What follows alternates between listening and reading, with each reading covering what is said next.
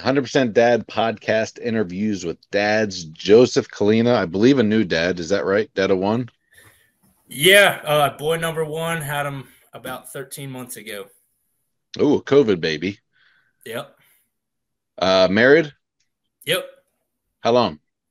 We've been married about 4 years now. Okay, so married a couple years before having the kids, having the kid.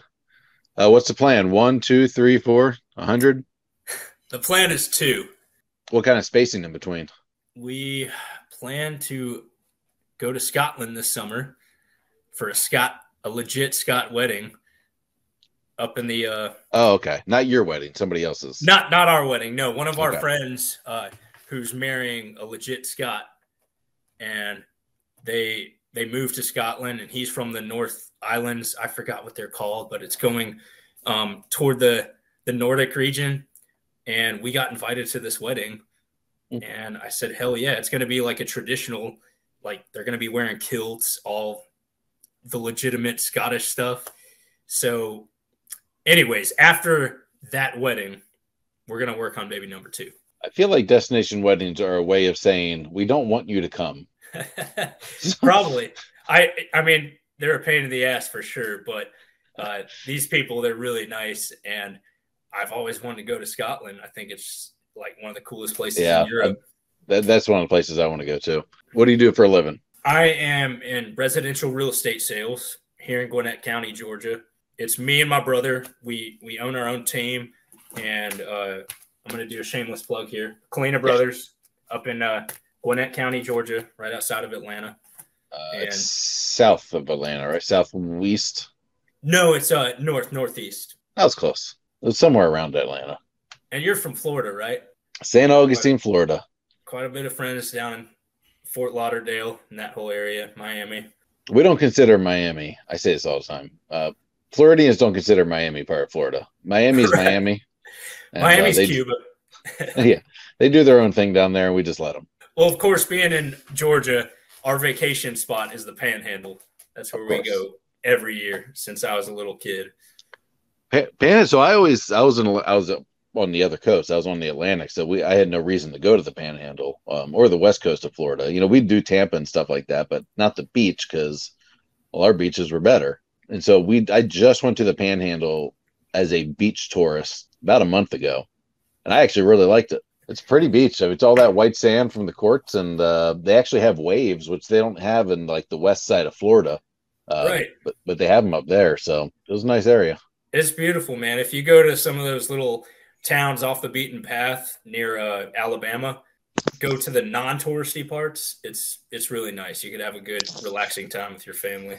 All right, so you had your first kid in COVID. How's that experience been so far? It's been life-changing, as you know, any new dad would have it. During COVID, I mean, it really didn't make that much of a difference because I'm one of those who's not afraid. I ain't scared. So could you be in the hospital? Mm-hmm, yeah. So when we had him, we were allowed to be in the hospital. We couldn't have family, so it was no visitors. Literally just me and my wife during that time. I actually almost like that even better, Townsend. I mean, it was a great bonding experience with my wife. You know, it was something that we both had never experienced. It was completely new, and we were both, you know, scared and excited all at the same time. And it was a very beautiful time. I actually, when my wife was in labor, I looked up some guided pregnancy meditation on YouTube, and I guided her through meditation during that time. And then on a speaker on my beatbox, wherever it is, I played some really good, like some of our favorite worship songs while she was delivering. So it was a really beautiful experience. Cool. So it was normal delivery, no cesareans or anything like that, and it was in a hospital, so it wasn't at home. Okay. So I'm just running through some things in my head. I want to backtrack a minute. So pre-marriage, did you guys talk about how many kids you wanted and the spacing and, you know, how you wanted to raise them, things like that? Or has that been something you guys are figuring out on the fly? Yeah, a little bit of both. Because before, in my mid-20s, I'm 34 now, but in my mid to late 20s, that's when I started having a lot of self-discovery and revelations within myself. Like when Lindsay's my wife, by the way. When I we first figured. started dating, I was the kind of guy where I told her, like, I'm never going to get married or have kids. And I said, that's just not Really? me. Yeah. Okay. And I was one of those guys. Just throughout that time, really, like I said, my mid 20s was when I really got on this path of self development and got into real estate, started reading the right books, hanging out with the right people. And I just realized that, you know what? It's okay to get married to somebody you love. It's okay to take that step and have a kid and make your life beyond yourself, which was the biggest epiphany I had once I got on this path. And that's when I really started looking at life a different way. I kind of renewed my faith, started going back to church, looking for different groups and people to hang out with.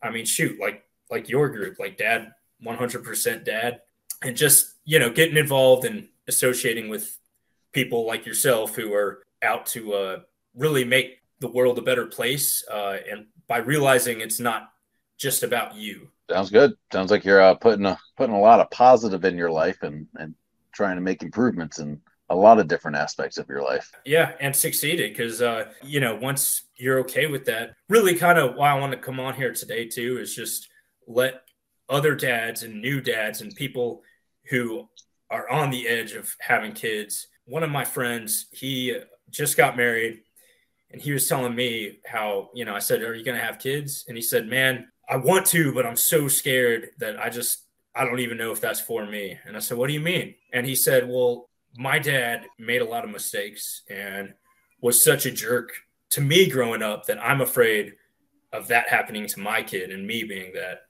And I told him that's an interesting thought, but I think the very thing that the reason why you said that to me, I think shows that you have enough awareness that that's not going to happen. And honestly, I think you should have kids and be a dad. People that have bad dads that are bad dads, but they don't recognize that usually. Right. Certainly not to that level where they're thinking of just not having any because of that. And then there's guys that have bad dads that are changing the narrative and learned how to not be a dad, and so they go the opposite way and make genuine strides in changing that family tree. Yeah, absolutely. And even like with my dad was a great dad. There were things that I think could have been done differently. Now that I have that knowledge, I will do those things differently with my kid, and I'm sure there's things that we'll all do. And that's every situation and every relationship. You take the good out and you try and replicate it, and you look at the bad and say, we're gonna get rid of those things or make some dramatic changes there. And I feel that way with, gosh, so many friendships, so many people I admire, to where I admire certain things about them. Maybe their business skills, maybe their family skills, maybe their faith, but not all three at the same time, if that makes sense. They're good at one or two of those things, and maybe they're failing in the others, but just because they're failing in that section of their life doesn't mean that you can't appreciate and like and admire and respect and even want to replicate what they've done in this aspect of their lives. And that's something I think a lot of people are they throw someone down and discount them entirely because of one failure in their life or in one section of their life, which is disappointing. That's interesting to say. So you're saying somebody could be good at, let's just say they're good at being a dad, but maybe they're not so good at their business, or vice versa. They're really good at their business. They're building this $1 million company, but maybe they're not home to really raise their kid or teach their kid certain things. 100%. And I have genuine friends of mine that are insanely good dads who suck at business, maybe suck at managing their personal finances. But they're really good dads. And like those quality traits I admire, and I even copy some of those. I mean, there's some things they do as a dad that are admirable and copy worthy, but I don't copy them in their personal finance side of their life or their business side of and vice versa. There's tons of men out there building great businesses and almost ignoring their fatherhood duties or their husband duties. And Right. I mean, you can even tie that closer and go less dramatic between business and fatherhood, and great fathers, not great husbands, or great husbands, not great fathers. Yeah. So I'm glad you brought that up because that kind of brings me back to, I wrote a few little talking points here just to, Beautiful. loosely go over. And one thing I think is important to being a good dad or a foundation, right? Because like the Bible, you want to build on rock, not on sand. You want to have a strong foundation. And one of those, when it comes to being a dad, is being a good husband. Because when you have a good relationship with your wife, your kids are going to see that. You have 3 kids, right? Yep. I'm pretty sure. Was that planned? Did you guys always say you wanted 3 kids? By me, yeah, it was always in that 3 to 4 range. Yeah. Rye didn't have great pregnancies. They were difficult for her. So after the second one, she kind of wanted to be done, and I kind of didn't. And she thought she was done, and then we weren't. So after the third one, she got tied off. Yeah. And then, we always just kind of said, adoption's not out of the question. But at the same time, it wasn't something I was feeling led to do. So we didn't. So we have the 3. I could have genuinely gone for 7, 8, 9, 10 kids. I would have been A-okay with that. Wow. And that's something really? we talked about. But yeah, and I'm in no way disappointed that we don't have that many. It was something we talked about, even before we got married. Yeah, I definitely want a few kids. Don't mind if we decide to have a bunch. And she was not against that either. But we always said 3, 4 is probably the appropriate range for us. How many siblings do you have? Me, I have. I never really lived with them. I lived with a few of them, but for short periods of time. Yeah. So I've got an older sister, a younger sister, and a younger brother. And so 2 of them are halves, and one's full. But I never lived with them for long, significant periods of time. Like my brother, I was out of the house by the time he was like 2, 3 years old. So it was almost like I visited him at times. And we lived, he grew up in Maryland. I was living in Florida. So that's a big age gap. Oh, well, it was a big, maybe 12-year age gap. Okay. And just proximity, right. we were just far away. And even with my full sister, so she's, we're about 2.5 years apart. And, it was just kind of custody things of jumping back and forth. So I don't think I ever lived with her for more than like 2 years in a row. I'd have to go back and think about that. But so we really didn't grow up together, but they were there, if that makes sense. But so all of your kids are growing up together. Oh, my gosh. They're close. And in the same room. I mean, best friends, mortal enemies, close as I don't know, thick as thieves, I guess, is what you would say.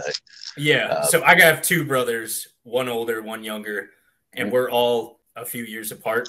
So we grew up. It sounds like your kids are growing up like we're best friends, mortal enemies. Yeah.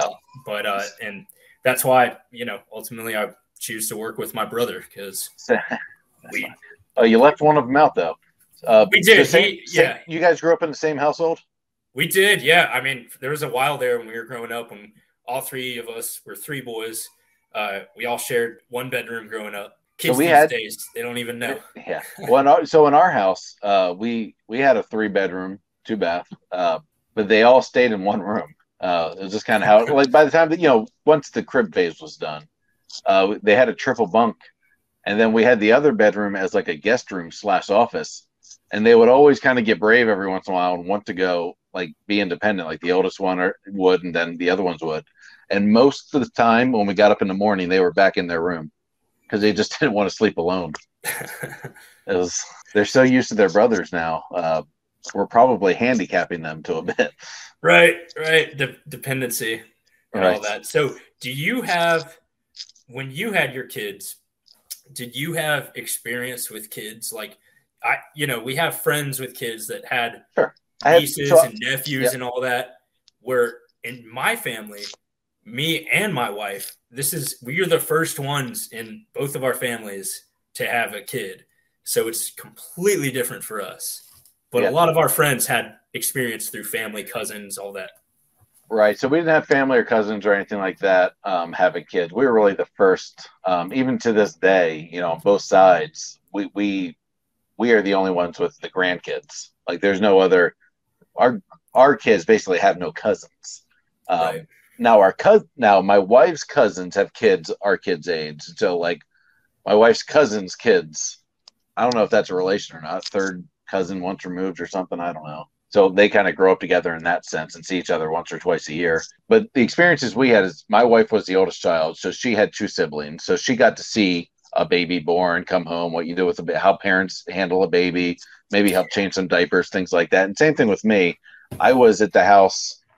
I was living in the house when my little sister was born, so learned how to change a diaper, feed a baby, hold a baby, things like that, and saw the parents go through that stuff. And then same thing with my little brother. I was living in the house when he was born, and so got to see, feeding, schedules, changing, snaps, all that kind of. So from that angle, we kind of knew what to expect. Now that was 10, 15-year-old information. Right. But it's not like we had never seen, what a baby does to home life or something like that. So we're prepared in that sense. Yeah, because none of I read about 4 different books. We took the baby classes, and none of it prepared us for the reality of it. Like the only thing I really remember from the baby classes is the swaddling techniques, because I was destined, and I think I had the natural hands for it, to be an expert swaddler. I mean, I could do it in about 2.3 seconds flat. Nobody was getting out of that burrito. It was it was a skill too. It is a skill, and it was a skill that I have yet to perfect. Maybe with really? baby number 2. Oh. Yeah. I mean, I could do it, but you need to treat it like a rodeo. About 50% of the time, it would be a solid burrito. But yeah, just treat it like a rodeo. It's a timed competition. You got 3-4 seconds to get it done, and no do-overs. Right. That's a good comparison. So you and your wife, how did y'all decide like how you were going to raise your first kid and what kind of values y'all would have as a husband and wife? So that's something we were told early on to think about before we got married. Did y'all do counseling? Not quite counseling. So we had this probably sounds weird to a bunch of strangers. We had she had a dance teacher that was very involved in our lives. And they had I don't know, it's a very tight knit group of girls that danced, and there were some boys too. And they did shows and they traveled and went on tour, but they spent a lot of time together, like at the dance teacher's house, and they called them bonding parties. And that teacher was also the high school dance coach. So I spent a lot of time around her because I would just skip school all day my junior and senior year because I was just there to play football and wrestle. And so I would just go to the dance room, was a different building. So I would just go there and skip all my classes and hang out, because they had beanbag chairs, uncarpeted area, and I could just take naps and whatever. That woman was very influential. She was always doling out lots of wisdom. She was kind of one of those souls. And she's still around. Mentor. Yeah, we still see her every once in a while. And so she always told us things like that, of you need to be on the same page. Like, if there's a path to you two being married one day, you need to be on the same page on things like what your faith is. I don't think she realized we were the same faith. I think she thought I was something different. What else is she? And then, how many kids you want to have, how you want to raise them, how involved you want outside family, things like that. So she was kind of hammering that home. So it kind of created conversations for Ryan and I to talk about. When we finally got engaged, we were both Catholic at the time in high school. I meant college. The Catholic Church had something called, I want to say it was called Engaged Encounter. It was a process they would put people through. And you basically went to one of the Catholic properties somewhere. It was basically a little motel or camp resort for a weekend. And you take notebooks and you break out and do this and that. And they have leaders and everything. And things like that were certainly discussed. I can't remember much of the details. I think we still have those notebooks somewhere, so we could probably go back and read them. But it created a lot of conversations about what we want our life to look like. And, they're kind of grown-up conversations, I guess. So we were always kind of on the same page. And so I don't know if we probably never talked scheduling. We probably just talked about the experiences we had with our brothers and sisters and realized, we kind of, we're kind of on the same page as this. And then, discipline wise, neither one of us were from a home that, beat the hell out of you or something like that. But, I think she was never spanked and I was all the time. So spanking was not a fan here, but, I kind of grew up in that. And it depends on the scenario, but, not a beating, if that makes sense. We're not hitting kids on the head or. We're it sounds like we had kind of had a similar childhood because, so my wife and I both were born and raised Catholic as well. I'm not Catholic anymore. Neither one of us are. We do go to church. You go non-denominational now? We do. It's a really awesome church. The people that go there and give the services are just awesome. I actually joined a men's leadership small group in 2020. Really awesome experience. But we were the same way. I mean, my dad, he hit us and he corrected us through being physical, but he never beat our ass or anything. We just knew like not to mess with our dad, like we knew to be good. We both had these paradigm shifts at the exact same time too. Like when we got married, that's when we realized, or no, it was when we got engaged. We realized, okay, something's missing here. Not that anything's wrong with our relationship, but there's something that could be better. And after thinking about it and reflecting on it and talking about it, we realized it was our spirituality, because financially we were both in a good spot and still are. Physically, I mean, yeah, we can gun show, gun show right here. But we realized, mentally, physically, financially, we were all good, but spiritually is where we needed something. And neither one of us had been to church in like over a decade, because in my teenage years, I strayed away from it. But once we got back into it, it's just been awesome for both of us. It's definitely, I think, completely necessary, and people still, I have some friends that think, religion is cheesy and that you don't need church and all that. But I really think it's important when you're becoming the man and the husband and the father that you're called to be. So the keys there, and if you were to summarize all of this, what we learned was effective was not that we were all on the same page, not that we were the same person, we grew up the same way. Those things really didn't matter. It was the willingness and comfortability to have the conversations, to actually talk about the things, and to, just kind of work out a solution or a pathway. And, there's a little bit of compromise. There's a little bit of, putting your foot down and saying, this is really important to me. This is why it's important to me, things like that. And it's having those conversations as a husband and a wife that make all the difference in the world. And that's how you have that good marriage. And that's how you build that good family, is because these things are being talked about. It's not just kind of reacting to life all the time and figuring it out and then butting heads. It's, crafting that plan. And then making adjustments on the fly. It's not about being the same, though. You're actually really right about that, because when we first started dating, I was terrible about talking about feelings and emotions and the future too. And Lindsay, kind of through her feminine wisdom, right? Because feminine energy is completely different than male energy, and I think that women have a different lens, a different energy than us men do. Excuse me. And Lindsay really got me out of my shell and talking about these sorts of things. And she's really, I have her to thank for helping me to realize some of those things. Sure. And so girls are always going to be more apt at talking, because that's, this is kind of a girl thing. Some guys are naturally that way, but not all of them. But I mean, that's a skill that's not only good for your relationship and good for your raising your kids and having a relationship with your children. I mean, that's good in the business world. I mean, that's good for your career. That's good if you're a politician. I mean, it's helpful in a lot of aspects of life. Communicate effectively and clearly. Becoming a new dad in 2020, a little isolated, not too bad in Georgia. Have you been looking for fathers to, obviously you followed 100% Dad and found us.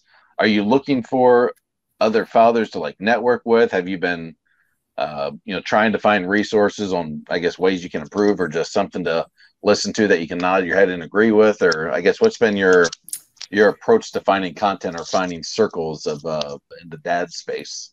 Yeah, definitely something I could nod my head to, for sure, because I like nodding my head. But also, it reaffirms the way I think. It just reaffirm how I already feel, whether it be with my faith or just with the way how I feel like there's a lot of nonsense happening in the world today. The way that society is making certain things okay that I don't think are okay. Really, just from a religious perspective, I've been connecting with, like I said, people at the church, other dads. One of my good friends, John Addington, I've been meeting with. He lives here in Georgia. He was so a little backstory about me. When I was a teenager, I was a little bit of a punk, and I played rock and roll music in the Georgia scene for about a decade. I played drums in a band and self-managed it, which was a really good, fun time of my life. Well, there was another band that was really probably the best band in Georgia that you've never heard of, called A Small Victory. Okay. And they broke up before they could really blow up, but they did tour all across the United States with all the punk rock, like early 2000s punk rock shows and stuff. And they're on iTunes or Spotify still. Their album is. So what's their name again? A Small Victory. A Small Victory. Cool. And their bass player, my band, they were like the older guys and we were the younger guys. And my band used to open up for them at a lot of their shows. And they're really cool dudes. But their bass player, after the band broke up, he had quite an interesting life. But to make a long story short, he has 8 kids that he's raised, and pretty much raised them by himself because him and his wife had a thing and a falling out, unfortunately. Well, hopefully after the 8th kid. I mean, by then, the oldest is at least 8, I would hope. Right. Well, I know a few of them are like adopted too and stuff. Yeah. Okay. But no, so he's a guy that I look up to, and we hang out more and talk about that stuff because, he's raising 8 kids. I know like half of them are like grown up now, like in their, late teens, early 20s and stuff. Oh, wow. Okay. Yeah. Cause he's older than me. So got it. But and just finding other like things like there's a podcast called Order of Man. Have you heard of that? I think I've heard of that. Is that Mickler? Micklin? I think so. And of course yours and stuff, and just getting in touch with people like that, like people that want to help raise the bar with current dads and really the next generation too. What other platforms are you following that you've been liking in the dad and the man space? So there's this this other one called Black Belt Husbands. Okay. The guy's name's Quentin Hefner, and he's a doctor in psychology, and I think he's a counselor too. But he had a book come out that's about being a husband. It goes back to what I was saying about building that foundation. In order to be a good dad, it's good to be a good husband, or that's a good starting point. Sure. And his stuff's really cool. And then, have you ever heard of Stefan Aarnio? Nope. He's dead. He died in 2020 from cancer, but he was about a year older than me. So he was 35, or I think he was 34 when he died. Wow. But he wrote this book called Hard Times Create Strong Men. And to me, that was the greatest book that I've ever read in my life besides the Bible. I have to get that one. I know that it's essentially a Chinese like proverb or some sort of Asian saying. Yes. Hard times make hard men. Good. Easy times make weak men, or something like that. Yeah. Yeah. And it's the whole premise is that history is a big circle and repeats itself. And now, that is 100% true. Yes. And this guy, Stefan, again, he's rested RIP, brother, but he wrote this like 500 plus page book, and the audio is just as good too. And he talks about the fall of Rome and compares it to what's happening in America today.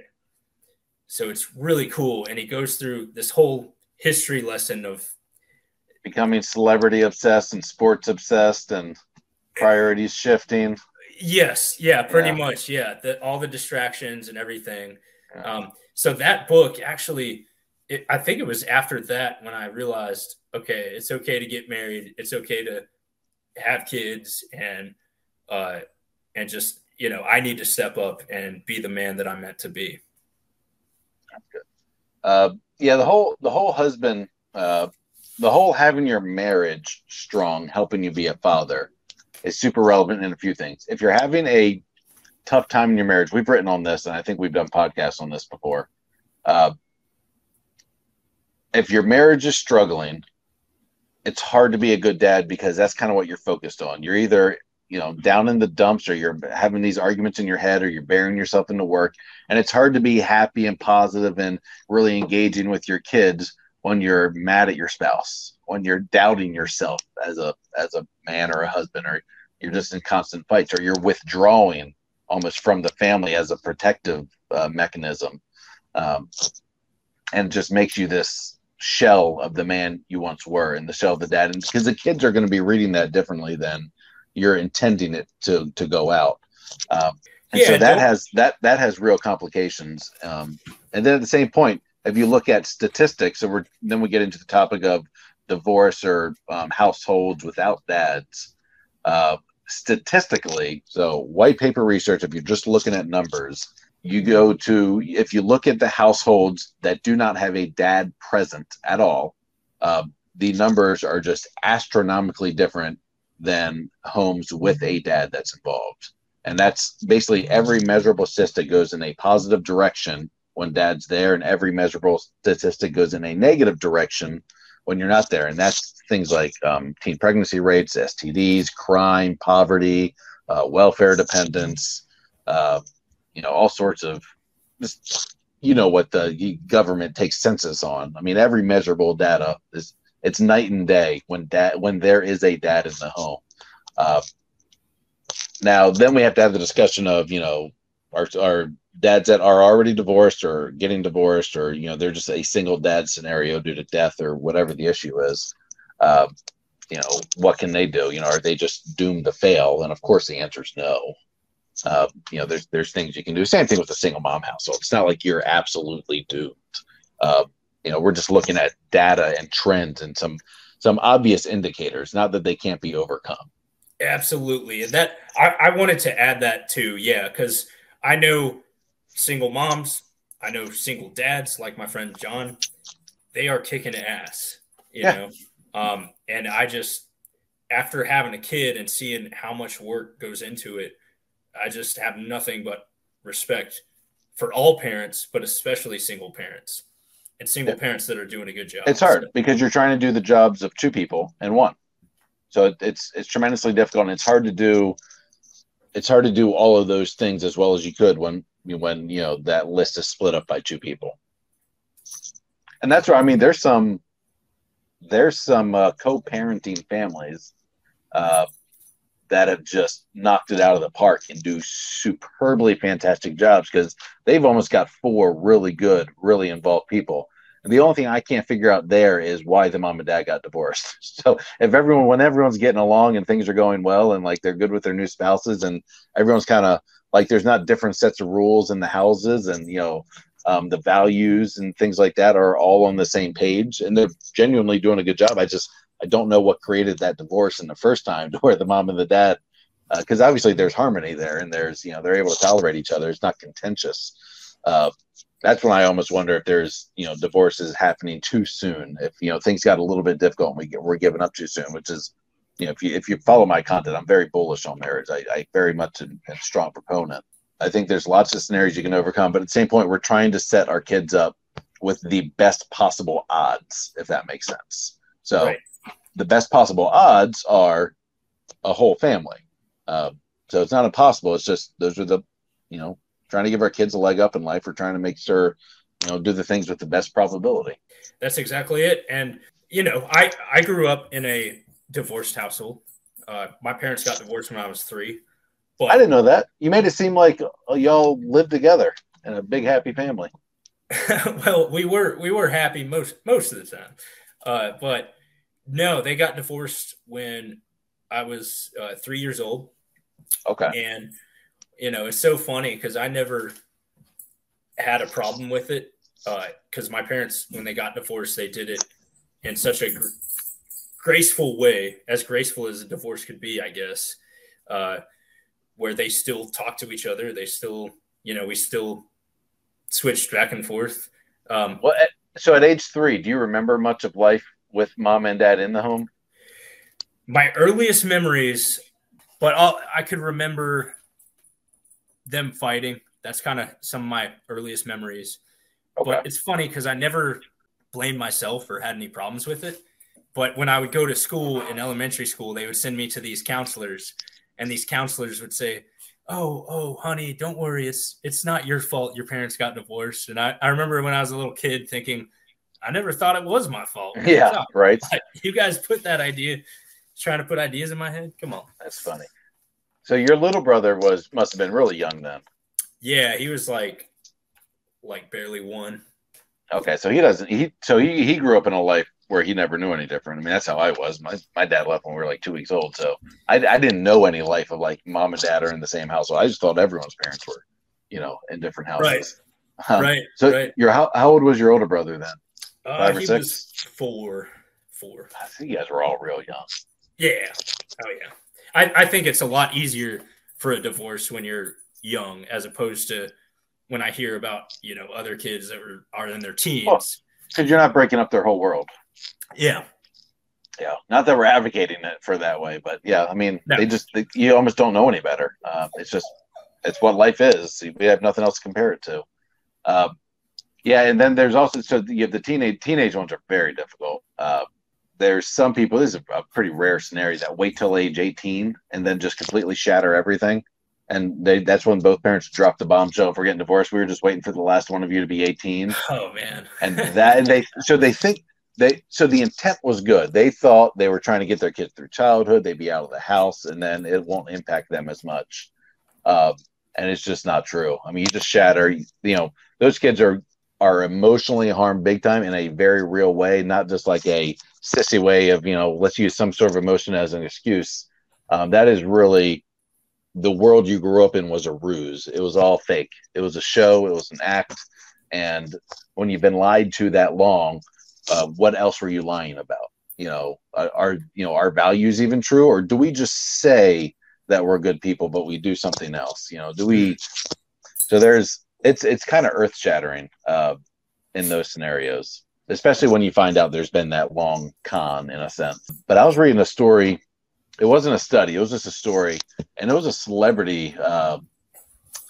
They were either politicians or celebrities. I think they were politicians. I can't quite remember. But they got divorced. This is just to show how divorce can affect at any age.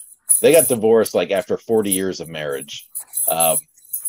So much older, had a life. They had kids. Their kids had kids. Their kids were already married, things like that. And this couple, and within 2 to 3 years, all of their kids had divorced as well.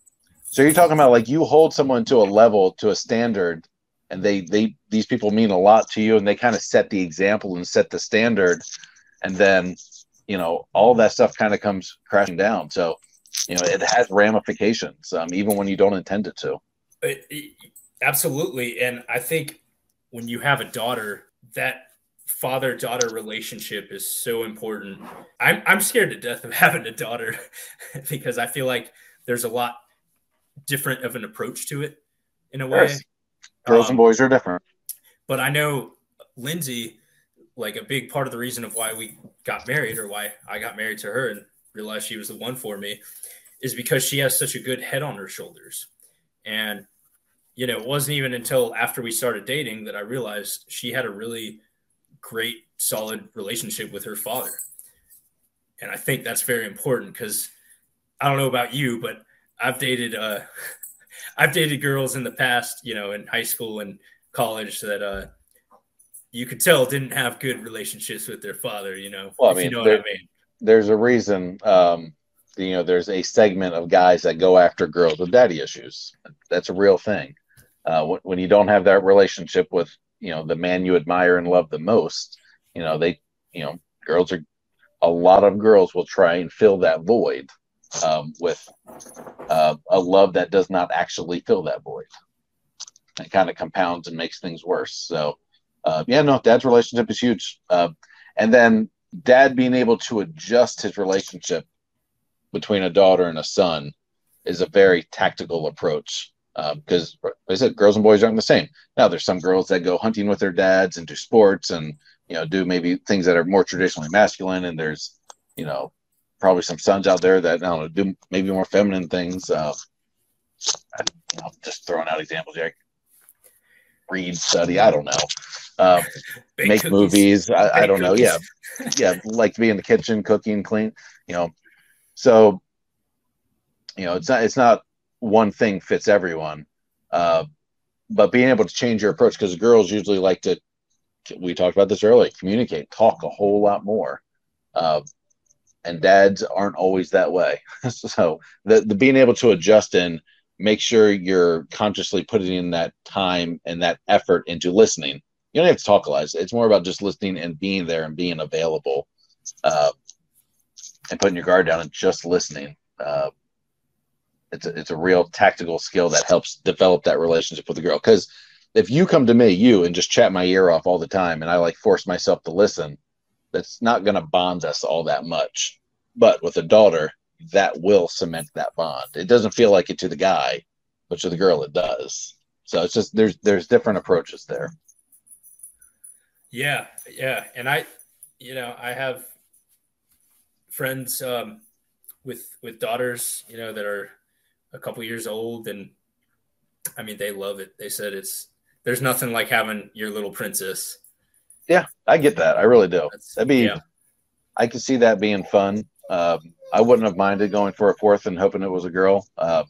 It probably would have been a boy. So, yeah, I wanted a boy first. I knew that.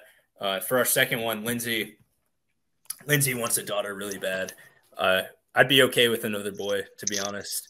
But yeah, it's different. But neither one's bad or better. So you get the cards you get dealt. Right. I guess I'm just thinking too far in the future, like, when they're of dating age, and like just knowing we're guys, we know how guys are, Yeah. Well, and then, you make those preparations. You have those conversations well ahead. You kind of set the standards of your household. It's when a 16-year-old girl comes home and says, "Hey, Daddy, I'm so excited. Jake asked me out on a date and we're going out Friday to so-and-so." And you've never had a conversation with her. Oh, let's start earlier. Let's say she was 13. And you've never had any conversations about that kind of stuff. And your expectation was no dating until 15 or 13, or whatever your 21. values are. 21. Yeah. Well, you don't want to create rebellion on purpose. So you want to set reasonable, realistic rules.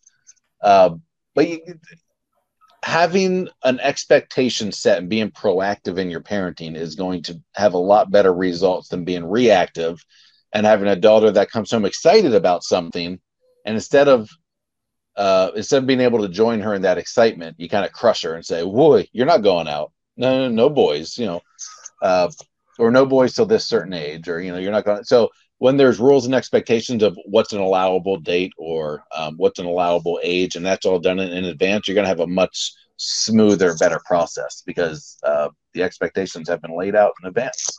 And it's just no one's going to get crushed and get mad at you and then purposely do the opposite because you surprised them with something. That goes back to the effective communication. Yep. And there was a really good series of services at my church about a year ago, and it was perfect. It was right when we were having Logan, or right when Logan was about to be born. And Andy Stanley, the leading pastor at North Point Community, our church, he was saying that in his household, he was talking about raising kids and overcoming the difficulties with it. And he was talking about, one of the biggest ways to have effective communication is to simplify the rules. And in his household, with his kids growing up, they only had 2 rules. Number 1 was honor your mother. Honor your mother. So if your mother says you can or can't do something, that's the final say. You don't come back to dad and say, "Hey, Dad, Mom said I can't do this. Could I do that?" Because if you do that, you're dishonoring your mother. She already said no. Because if a kid comes up to me, or if Logan comes up to me and his mom just told him not to do something, and he says, "Dad, can I do it, please?" If I say, "Yeah, sure, you can do that," but your mom said you couldn't, then that creates disharmony within the household because your mom said one thing and now I'm telling you something else.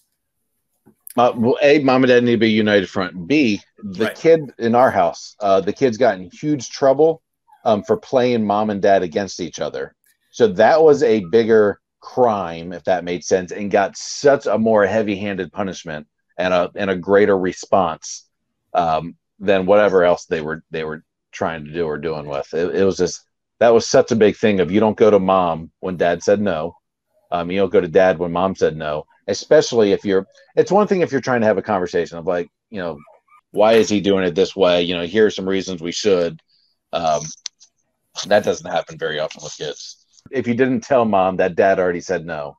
So if you just went and asked mom something and then went off and did it because she said yes, and then I find out later that you did that, like, there was hell to pay. It was a big deal. It's a big sin in our household to drive a wedge between mom and dad. Yeah. I could see it. Well, so back to the 2 rules. So that was rule number 1 was honor your mother. And rule number 2 was don't lie. And he keeps it very simple. He said that there was one story he told where his daughter came in the room and was like, Daddy, you got to see what I did. Because he bought a brand new car. It was like a Corvette or something that he was excited for. And she goes, Daddy, you got to see the art I made on your car. And he's like, what? And she takes him to the garage and she basically keyed his car or took something, toys or something, and was playing with it or scratching up the car, but made all these scratches on this brand new car. And he was so frustrated, but he couldn't be mad at her because she didn't break any rules. She didn't lie. She told the truth. It was an interesting moment because she didn't break the rules. Now, with you and your kids, what kind of rules do you have, and what kind of punishments do you have? Because don't scratch my truck. Right, don't scratch your truck. That we're gonna have to write that in. Add that. Oh, that's written in because Levi carved his name in my truck. My oldest son did. So that's a thing that kids just do. Okay. Yeah, that's a real thing. Okay. So our rules at home were very clear and fixed, and it was, we weren't a military household, but we were pretty disciplined, and we had routines and a lot of stability. There was no writing on the wall, and that rule got created because someone wrote on the wall. There was a bedtime. There was basically a cleanup after yourself. You were allowed to cry and stuff like that and pitch fits, but usually you had to, you were given a little bit of leeway, but then you just had to go somewhere else. Like, it's all right if you cry, but you need to go do that in your room. Temper tantrums and fits were not rewarded. From what I'm reading, you should never, if you're going to punish correctly, you should never punish or correct them out of anger. Yeah. So there's a couple scenarios, and it kind of depends on the offense. So sometimes there needs to be an immediate and swift reaction, just very clear, wrong, don't do that, immediate. Maybe it's a swat of the hand, because they're about to touch a stove, or you're protecting them. So some things, physical touch is prohibiting them from hurting themselves more than you'd hurt them by swatting their hand. Yeah, and I'd have to prepare a few examples. I'm trying to think of them off the top of my head. I just can't think of anything that a kid can do wrong on the spot. Some things are just a little bit more immediate and swift. As far as like anger and stuff like that, I am naturally the person that kind of can sit there and just stare at a thing and let it be awkward and kind of like run everything through my head. And I know on way, way, way more than one occasion, I've sat there and said, go sit on your bed while I figure this out. We usually addressed exactly what was wrong. Let's say they, grabbed a bottle of ketchup and just dumped it on the new couch. It'd be an immediate, that's wrong. You cannot do that. What made you thought that was a good idea? Let's go. A couple reasons. You're wasting food. Second, that's a brand new couch. Third, you're going to clean it up. At least participate in the cleanup. I guess, that's going to be age appropriate, and don't make it, we don't want it to make it worse, and kids aren't going to naturally know, how to handle certain fabrics, if that makes sense. So it kind of depends on your value system of what's important to you. And our house, carpets and stuff like that, like they mattered, but not that much. Like you get in trouble, but it wasn't that much trouble because it's not like our carpets were perfect. Like we're the family that wore shoes in the house. Like you didn't have to take shoes off at the door. I've been letting go more and more of keeping a clean house, because Yeah. me and my wife, we keep a clean house, and we've always kept it, like everything in order. But we have become a lot more lenient because you kind of have to. We live a lifestyle that's clean, like in the sense that like, things aren't just piled up everywhere. There's no sense of hoarding or anything like that. There's no bugs or filth or mold or anything like that. But one lady came into our house and said, "Your house is still lived in," and it was a compliment. Like, I mean, there's just like there's toys around. Like our pillows aren't perfectly placed all the time. Like a lot of times our couch cushions are on the floor because kids are jumping on them. We clean it up after, if people are coming over, we put a little more effort to it. There's probably some dishes in the sink at some point, but they're not like overflowing and filthy. So like, it's not a disgusting house. It's just a lived-in house because there's constant commotion and there's people, and we didn't want to spend that much of our life caring about those things because they just weren't important to us. We'd rather be having fun and enjoying life, and not that there's anything wrong with it, but if you're trying to achieve that perfect level of clean, man, you're going to get in a lot of fights and arguments with your kids, and some people are going to live that life. We as a family chose not to. It just wasn't as important to us. Or we wanted to take care of our stuff, but at the same time, it's just stuff. It's just stuff, right? Yeah, I feel that way. Like our vehicles, we genuinely never cared about to an extent, like not utter filth, but like we ate in them. We went to the beach with them and there'd be sand in them. It just wasn't that important to us. And so it's kind of the same with the home. And even with the RV now, like if you looked around right now, like everything's not pristine. It's not a showroom. Right. Right. So growing up, me and my brothers, we had to keep it pristine. Like our dad was a big hard ass on that. And that's one thing that I would make a correction from how our dad raised us was I want to have or do my best to have a little more patience with my kid or kids in the future. So my dad, for example, nothing was ever done to his satisfactory.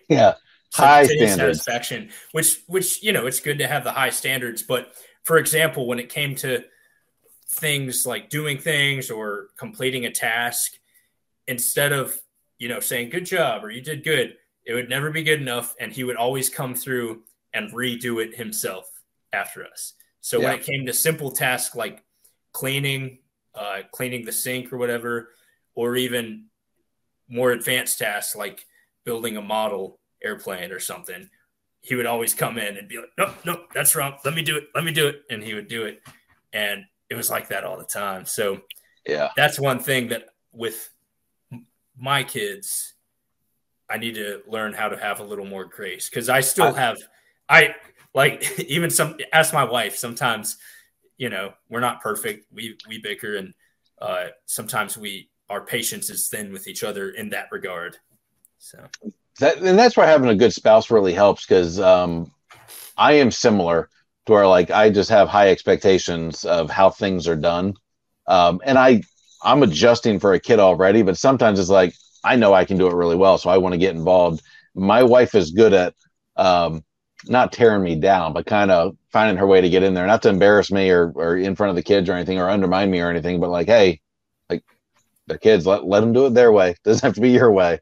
And so she kind of helps balance that out a little bit in me because it's something I just genuinely need help with because and I was this way in work too. Like, if you ask anybody that's ever worked for me and they'll sit there and say, it was hard for me to actually achieve perfection. And then even when I did achieve perfection, that was the standard. So there was no like good job. It was like, well, that's what you're supposed to do. That's right. Which is not a good way to be a boss. And now, it took me a while to figure that out. There's this kind of this ebb and flow of you've earned trust, you've lost trust, you've earned trust, you've lost trust. You can go out further and do things on your own and have a little bit more solitude. And, now you can't. The biggest thing we've had in the RV life is, especially the life we get to live now, is their life is freaking good. And there's not much of a punishment. So we're struggling with how do we penalize our children? Because the truth is, even if they get in trouble, they've done something really wrong. When grandma and grandpa flew in 2,000 miles away, they're still going to hang out with grandma and grandpa. Like they're still gonna, if they got a hotel or a cabin, they're still gonna go there because, we're probably not gonna punish grandma and grandpa, or they haven't seen each other in a while. We're still going out to eat several times a week. Like, it's just that's our life. We're tasting the foods of the area we're in. If we're in St. Louis, we're getting St. Louis pizza from like the best St. Louis place. So, we're getting St. Louis ribs from, the best barbecue place in town or the iconic one. So, we're still, in a sense, they get a field trip almost every single day. So, they could do something wrong, get in trouble, be very disobedient, but there's really no grounding because it's not like we can leave them somewhere, or we'd have to almost ground the entire family if one gets in trouble or all three. And then we have to like punish ourselves as parents, which we do every once in a while. Because honestly, we're still going to go to a museum. We're still going to go to this tourist thing. We're still going to go see, St. Louis. Or we're still going to go up in the Arch. We're still going to go see the baseball stadium. And, because we're moving such a fast-paced life and constantly traveling different cities. So that's been very difficult. We're really not able to ground or punish all that well. So we're having to kind of like create things for them to do. Who's your baseball? What team do y'all root for? I'm not sure we have one. So I was born in Baltimore, so I'm like a default Orioles fan just because, they were world champions right here.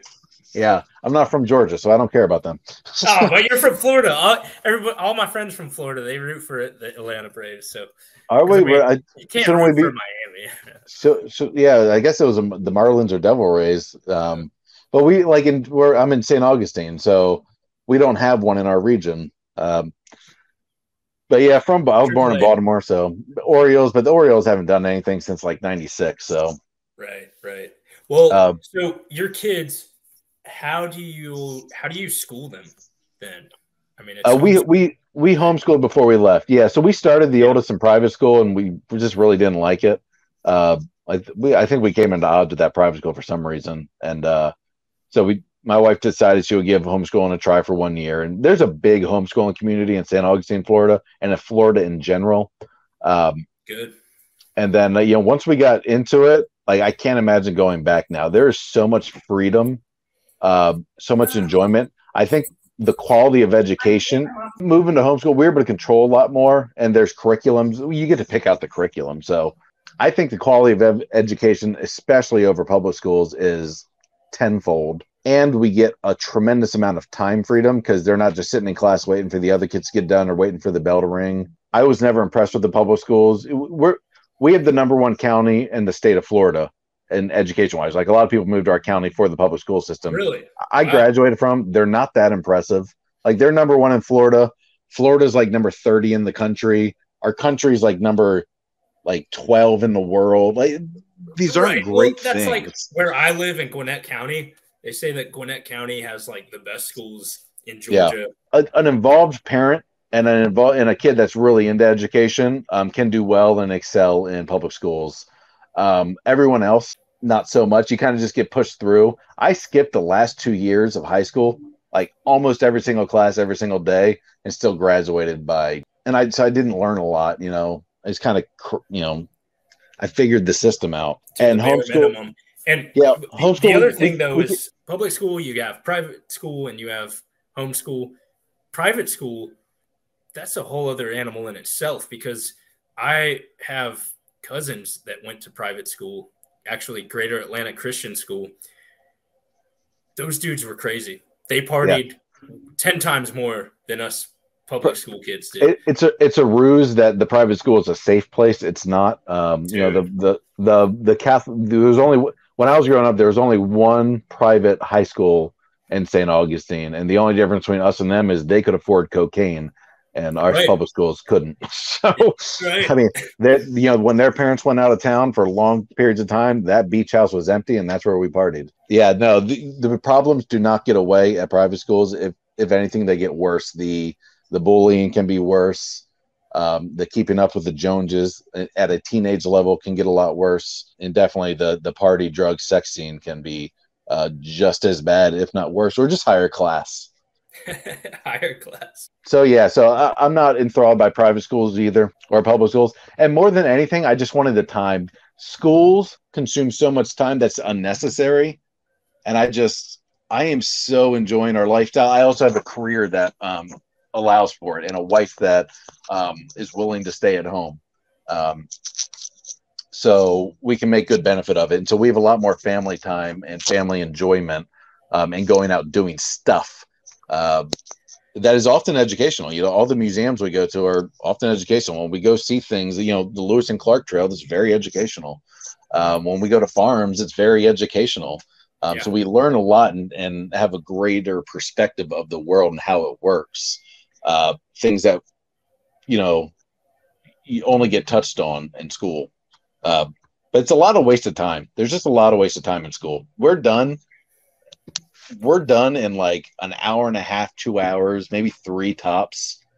And then we have the rest of the day to live. Even colleges, because I'm not going to encourage my kids to go to college unless they want to and they know what they want to do. My wife, Lindsay, she's a nurse. She's a registered nurse, an RN at Gwinnett Medical, now Northside. She went to college because she knew that she was going to become a nurse.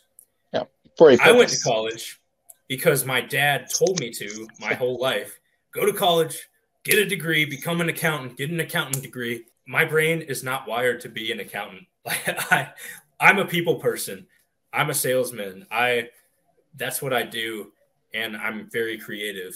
So my dad, in that regard, never took the time to talk or actually get to know me in that sense. So when I went to college, I went for a couple of years, and I just got stoned the whole time, and that's all I did. Didn't finish. I didn't graduate. And after a couple of years, and then I did for about 6 years, I worked in a warehouse as a forklift operator. Did your dad pay for that, or did you take on the loans? For those couple of years, we split it about half and half. But after I quit, well, like I said, I worked in a warehouse for about 6 years driving a forklift, which wasn't terrible. It was a good, secure job, and paid the bills. That's actually how I got into real estate, was because after over 6 years of driving a forklift, I realized that there were dudes in that warehouse that were 50, 60 years old that had been doing it since they were my age. Yeah. And I realized I didn't want that to be me. So I decided, okay, I could either go back to college and take out loans and go into debt, or for about $500, I could get my real estate license and get into sales and start that career.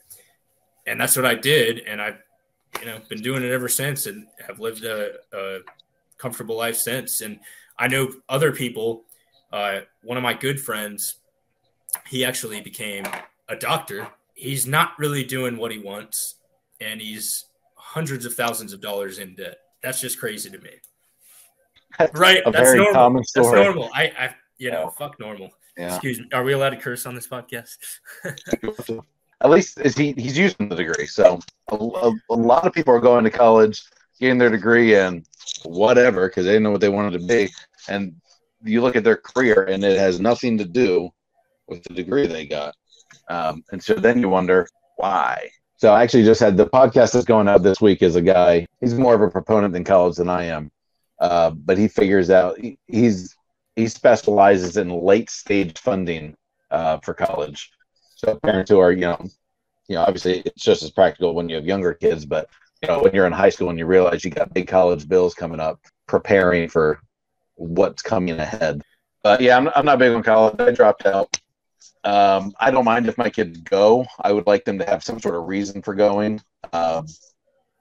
Florida's got some pretty nice tuition helpers. We've got the Bright Futures program that pays for a lot of tuition if you perform well in high school and graduate with a good GPA, and then continue to have a strong GPA in college. It's through our lottery in the state of Florida, but it covers a good chunk of tuition, which can be very, very helpful. I'm not big on just sending the kids away to party for 4 years. I don't think life hasn't been that hard that they need that kind of vacation. So.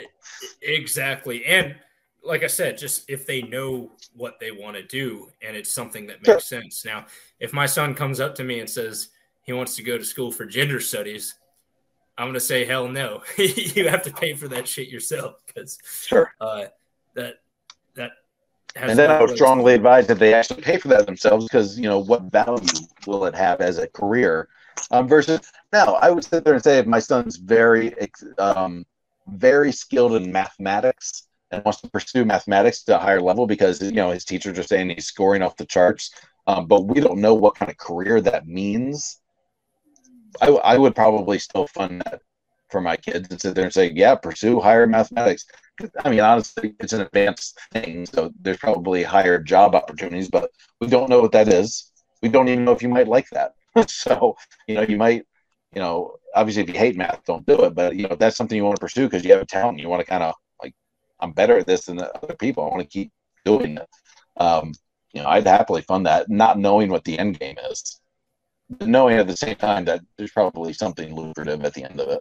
There's a skill set there. There's a skill set somewhere, and somewhere down the line, there's going to be a practical use for it and the ability to make money. Then there's the practicality. We had an add on here that, his daughter wanted to be a lawyer, and he had the foresight to sit there and say, okay, listen, I've got a client that's an attorney. I'm going to get you an internship.